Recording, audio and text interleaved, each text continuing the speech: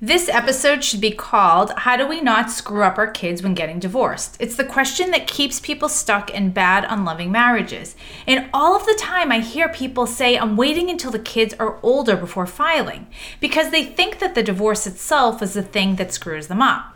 But let me cue you in on a little secret. The divorce isn't what causes issues, but conflict is. So whether you are in an intact marriage or are divorced, you can screw your kids up by continuously exposing them to conflict. Now that's a hard one to digest, I know. So let's dive further into this topic with this week's guests. The Happy Even After Podcast. The Happy Even After Podcast. Divorce sucks, but it doesn't need to define you, and it doesn't need to be the end of your story. The Happy Even After Podcast. Meet your host, Renee Bauer, an award-winning divorce attorney, peacemaker, author, and founder of The D-Course, an online divorce educational program. She's been doing this work for almost 2 decades, and she is passionate about helping all women make it out the other side. The Happy Even After Podcast. Let's jump in. Hey everyone, welcome to another episode of the Happy Even After podcast. So I am here today with Dr. Lisa Ferrari and Dr. Carla Fry, who are clinical psychologists that have been teaming up as authors, creators, and entrepreneurs for over a decade. They're affectionately known as the Dr. Fs. They are directors of a vibrant psychology clinic in Vancouver, and their team specializes in providing mental health treatment for all individuals, couples, and family members. They are the founders of an international community initiative called the Kindness Patrol, where they give kids creative opportunities to experience the joy of delivering kind deeds to others. Their most recent ebook, called Splitting Up: How to Tell the Kids the Do's and Don'ts from the Dr. Fs, is hot off the presses. So welcome, ladies. Thank you, Renee. Hi there. All right. So let's talk about telling the kids, because this is a question that comes up all of the time from my divorce clients and in the community of women that I serve. They want to know, how do you tell the kids about the divorce? Yeah, well, I'm really glad to hear that parents are reaching out to you to ask, and they're thinking about it, and they're researching, and they're reading about it. And, you know, one of the reasons we decided to put pen to paper or virtual space was we found ourselves over these last couple of decades saying very, very similar things and getting very, very similar questions ourselves. So we wanted to compile it and have all of our thoughts in one space. So Renee, there isn't a wrong way to do it other than not preparing. There's a lot of right ways to do it. We're going to give you our special go-tos as we talk today, but being mindful, prepared, and doing it with your partner, as long as you do that, you're more likely to be doing the right thing. Is there a different strategy depending on how old your kids are? Yes, absolutely. I mean, the developmental age is really important. Young kids, I mean, if we're thinking about how to best prepare and how to best plan, doing it the right way means the planning is a major piece in this. And you want to think about young kids needing less information delivered in less amount of time, and making sure that there's very few distractions. And if the kids are different ages, because that's not uncommon, right? If you've got 3 kids at 3 different ages, it's okay to have a more in-depth conversation with the kids that are a little bit older, right? So there's a lot of overlap in what we share with kids about divorce, but the older kids may have some questions. And we tend to encourage in the planning a follow-up time, 24 hours, 48 hours later, 4 questions, because sometimes kids are just kind of overwhelmed, right? If they've gotten the information and they weren't expecting it. And even if they've gotten the information and we're expecting it, there's often still a lot of questions. Mm-hmm. And that's a good point, actually. Let me just throw that in there, because what we'd rather is for people to be thinking about this conversation and preparing to be able to know that there's going to be that second conversation and that third conversation and that fourth conversation. Everything of everything doesn't need to be squished into the first discussion. In fact, trying to figure out how many minutes and the space that is going to be the most comfortable, the best click for your child at their age is better than doing a full download of everything. And this is including if your kid is 17, right? Getting very specific about the script beforehand and agreeing with your partner on what's said and what is not said. And, really trying to orient that everything you do and say into a child-oriented, your kid, their personality, what they need, what matters to them. They might ask you questions about, are you going to get remarried, or are you dating already, or all certain manner of other things. And we'll get to how to artfully not answer questions that are above a kid's pay grade. But really, they want to know how their lives are going to be impacted. And again, whether they're 2 years old or whatever their age are, that's really what we want parents to focus on, is the kid-centric perspective. So there was a little bit of an add-in, but it was kind of a long add-in. So let's just break it down to the basics. Let's say that you have a couple middle grade kids. Like, what does a script look like? What are the words that you actually use to tell them about the divorce? Mm-hmm. You want to hit that, Dr. Ferrari? Yeah, sure. I mean, what we usually say to kids, school-age kids, which isn't really that different than some of the older kids as well, is that we want kids to know, we want parents to be able to tell kids that they love them very much and that they made this decision together. And the decision that they've made together is one where they have decided to now no longer be in a romantic loving relationship, but to be in a parenting partnership. And that moving forward, their relationship with each other will be of a parenting partnership, and they'll continue to parent them as they always have together. So we can't say we too many times. We talk a lot about we have decided. And this is very important to differentiate as we're talking about this, Renee, that it doesn't matter in this conversation whose idea it was to leave the marriage. This is not the time nor place for that. We have decided together, we will always be your parents. I think people are pretty good now at saying very specifically to their kids, it's not your fault, but that doesn't mean we don't want you to say it. We still want you to say it. This is a parent thing. This is not because of anything you did or did not do or say. And then we get into a whole list of things, depending on your family and your child, about what's going to stay the same and what is going to change. So, obviously some folks decide to nest wherein they share the space. Some folks decide to get a different space. Some folks decide to leave the family home and get two brand new. So what's going to change and what's going to stay the same? And the same list, Renee, it can never be too micro. Like literally for a 4-year-old or a 5-year-old, I know you were asking about school age, but we'll give those examples too. It's like, you're going to have the same PJs to wear. You're going to have your same stuffies. You're going to stay at the same school. You're going to walk the same pathway to get to your classes. Very specific, same. Kids want to hear that. So what happens if you have one parent though, who says, I didn't want the divorce, I'm not doing it, you tell the kids? Because we see that happen a lot as well. How does that one parent approach it? It's a tricky one. Right. Well, if they're consulting with us in our therapy room, I mean, there's a little bit of a therapeutic intervention that needs to take place, which is a lot more difficult for a lawyer to do with their client. But in terms of helping parents to understand that the wanting to do it on your own and ensuring that they hear that you didn't want the divorce, there's not a real lot of like child-centered thinking behind that.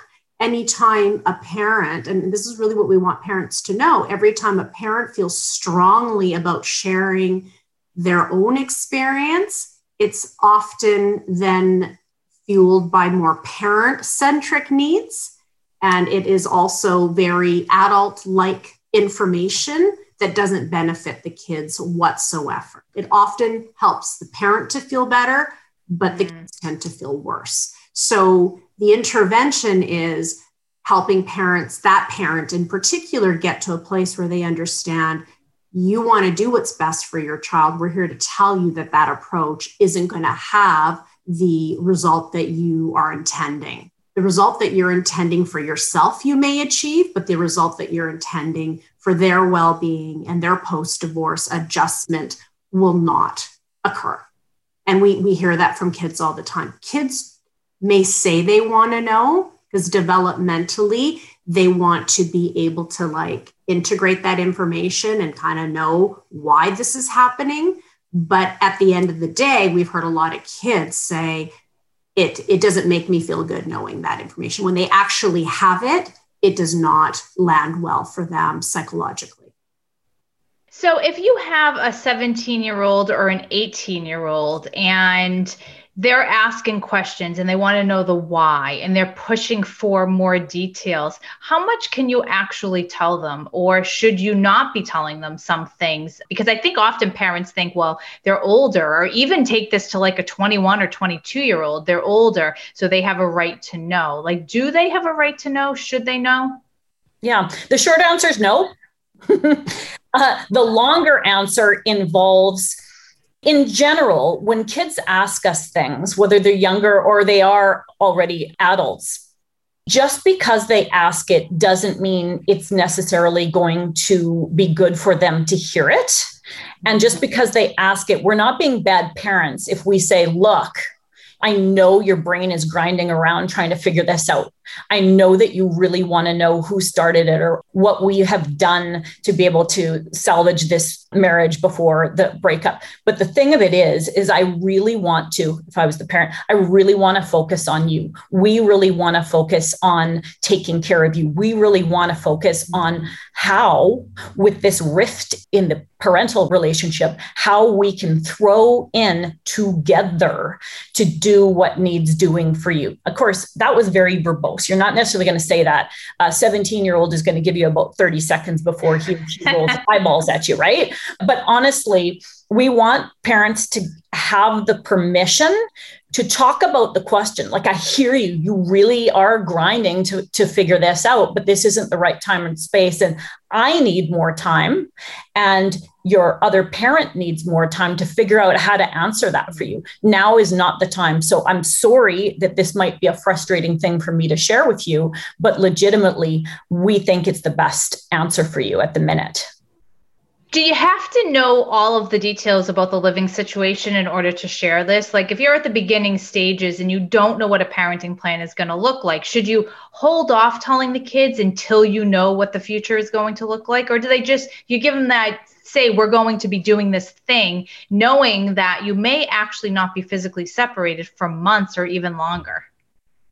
Well, I think that, parenting plans and separation agreements take quite a bit of time for some that aren't getting along so well to get down on paper. So I think that if parents can get the essentials, right? As much of the essentials that they have control over and are able to put in their own parenting plan, even if it's not finalized, I think that if they can agree on some of the fundamental pieces, then it's the right time to share with the kids. But if they can't tell kids, whether or not they're going to be able to stay at the same school, they need to hold off.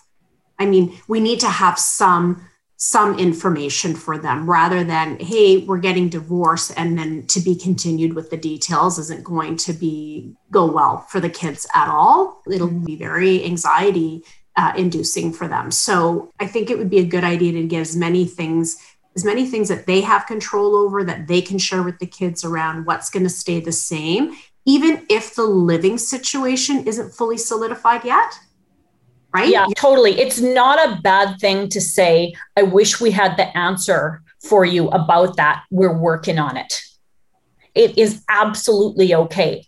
We really want to get that figured out. We don't have it figured out yet. As soon as we have it figured out, we'll let you know.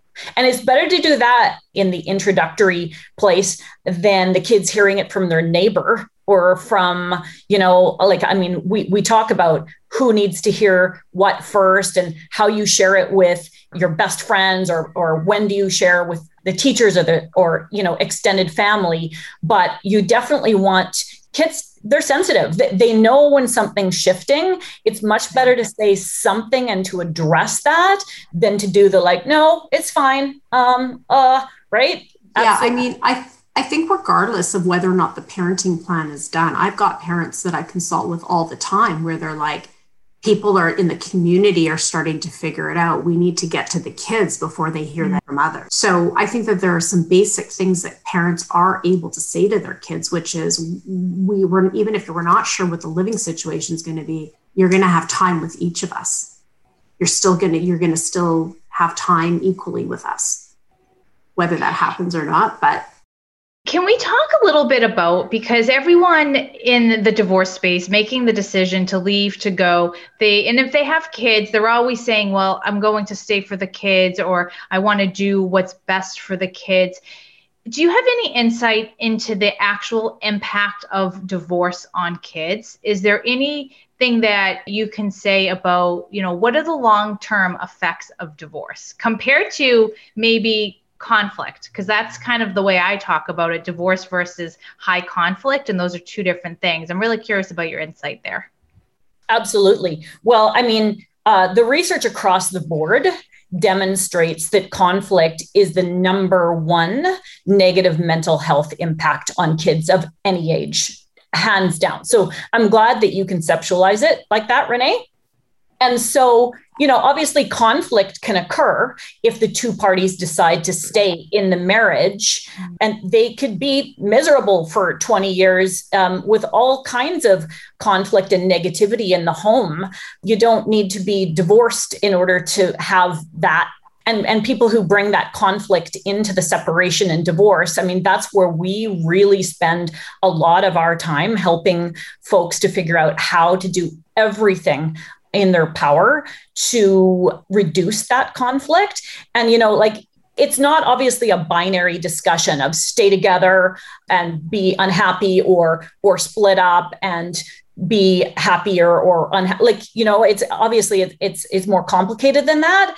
But staying together primarily with somebody that you hate and you're in conflict with in order to quote unquote be there for the kids, that is not going to be advantageous to your kids' mental health, to their social emotional functioning, to their future ability to be in a positive, loving relationship. Absolutely. We'll be back just after this message. Do you believe that on the other side of your divorce can be a life you freaking love? What if I told you that to live a happy life, you first have to believe you deserve it? How can you possibly create a life you love if you don't believe you are worthy of it? Let's get you set up to start believing in you. Just text the word BELIEVE to 411-321 to receive a free Believe Yourself Badass guide. In this guide, we talk about power statements and how they can change your life. So stop what you're doing and text BELIEVE to 411-321. See you on the inside. What's the impact of conflict? I'm curious, in terms of, in growing up in a household where there's conflict, how does that impact them as adults? Well, we typically see in kids the impact of parental conflict often raises a lot of anxiety and what we call is internalized behavioral problems and externalized behavioral problems. So anything from feeling very anxious and hypervigilant a lot of the time, being incredibly distracted by the conflict, not being able to focus in school. And for some kids, not even wanting to separate from a parent to go to school. There's that separation anxiety when there's a lot of high conflict, or they can identify one parent suffering more than the other, and they want to take more of a caretaking role. Low mood, depression is very, very prevalent with high conflict as well. And acting out behaviors for some kids as well, high risk behaviors, drugs, alcohol, just high risk behavior that we would typically see with kids that have even experienced a trauma. So there is, for some kids that we consult with, the divorce, the conflict of the divorce has had a traumatic impact on them. Very difficult for them to feel safe and secure in their own personal relationships as well. Yeah. And it tends to, sort of pave the way for a young person to be either very passive in their relationships, like I don't want to get yelled at, I don't want to cause a thing, and therefore can end up in best friendships or relationships themselves wherein they get taken advantage of. Or the flip side, a little bit more like, okay, everything that happens in this friendship or in this relationship is a win or lose. So I better get in there with some aggression and like get my point across.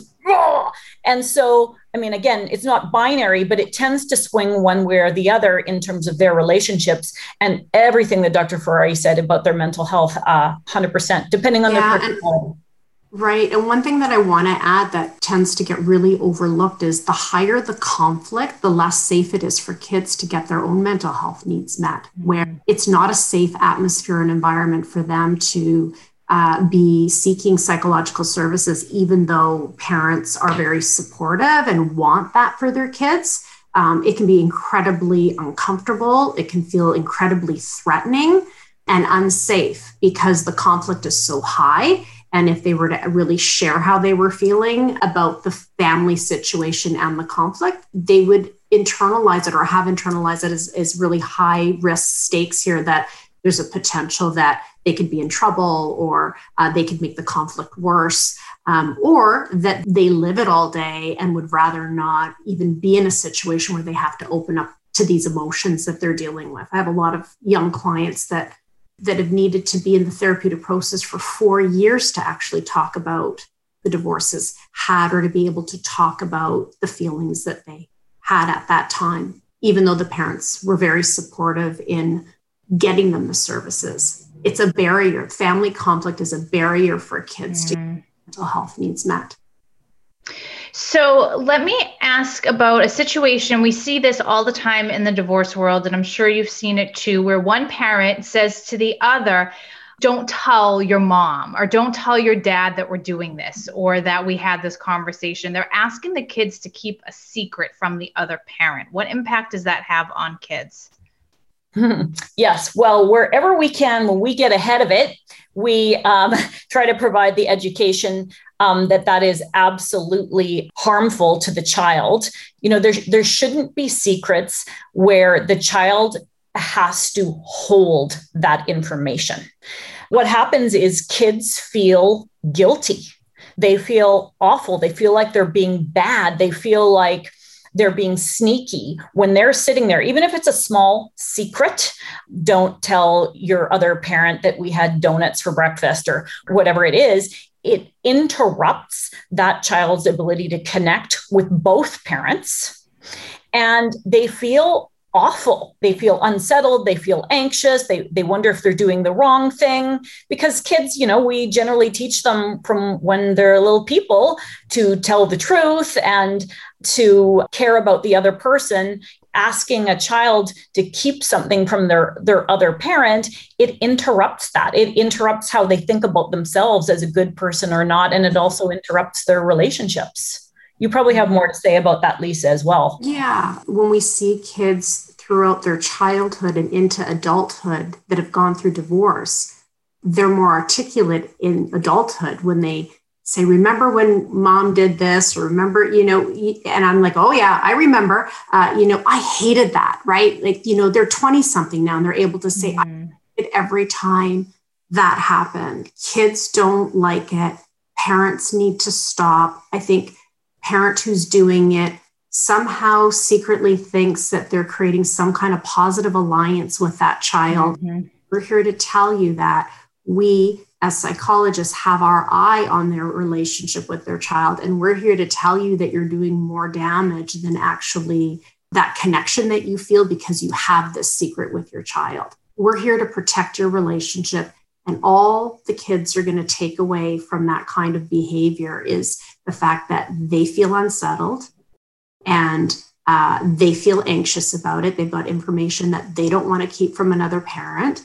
And as they grow and evolve, their takeaway is going to be a judgment towards the parent that actually pulled them into the lie. And parents need to understand that. And that's often an intervention that we use is, hey, we're here to protect your relationship with your child. These are the sorts of things that are actually going to backfire on you than have any kind of negative impact or positive impact that you're thinking it's going to have between your child and the other parent.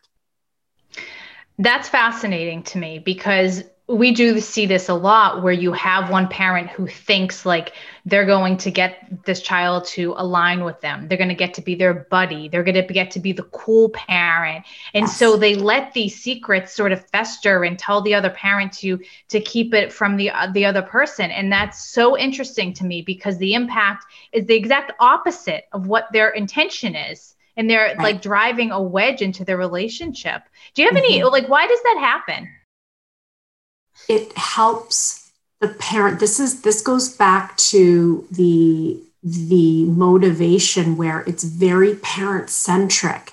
It helps the parent to feel like they have control in a situation. It helps the parent feeling like they've got this strong alliance with that child. And the parent has some underlying anger towards the other parent. And this is a way to passive aggressively lash out. Yeah. And what happens with that favored parent business is that subtly over time, or sometimes not so subtly, depending on the family that we're talking about, is that, the messaging is that the other parent is bad. The other parent is wrong. The other parent doesn't deserve love.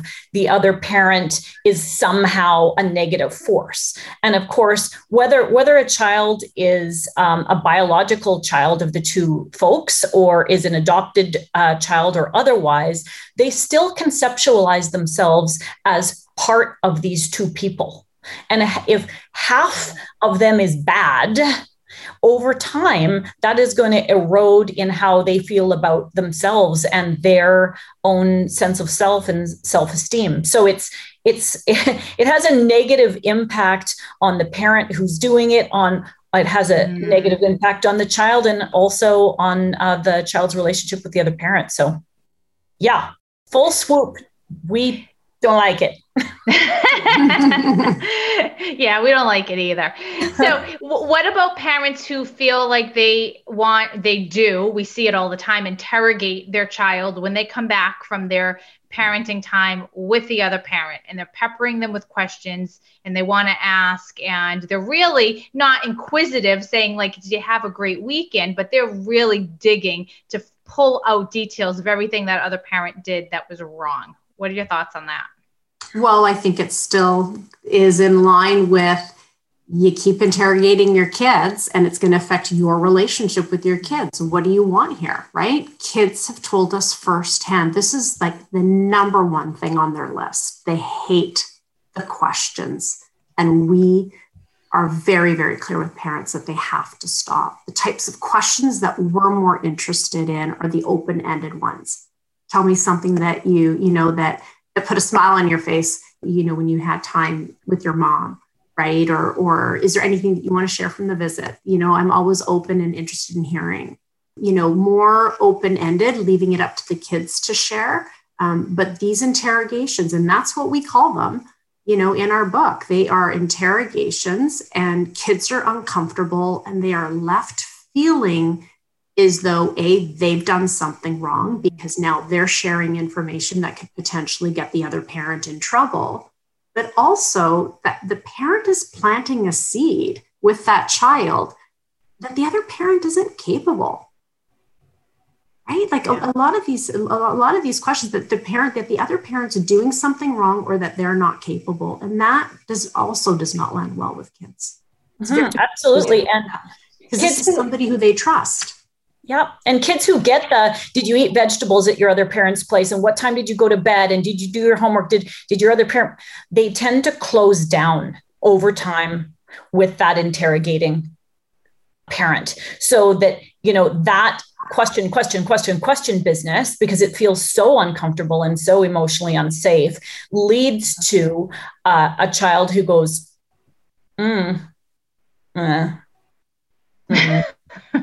And that's what you get. Those are the seeds that get planted.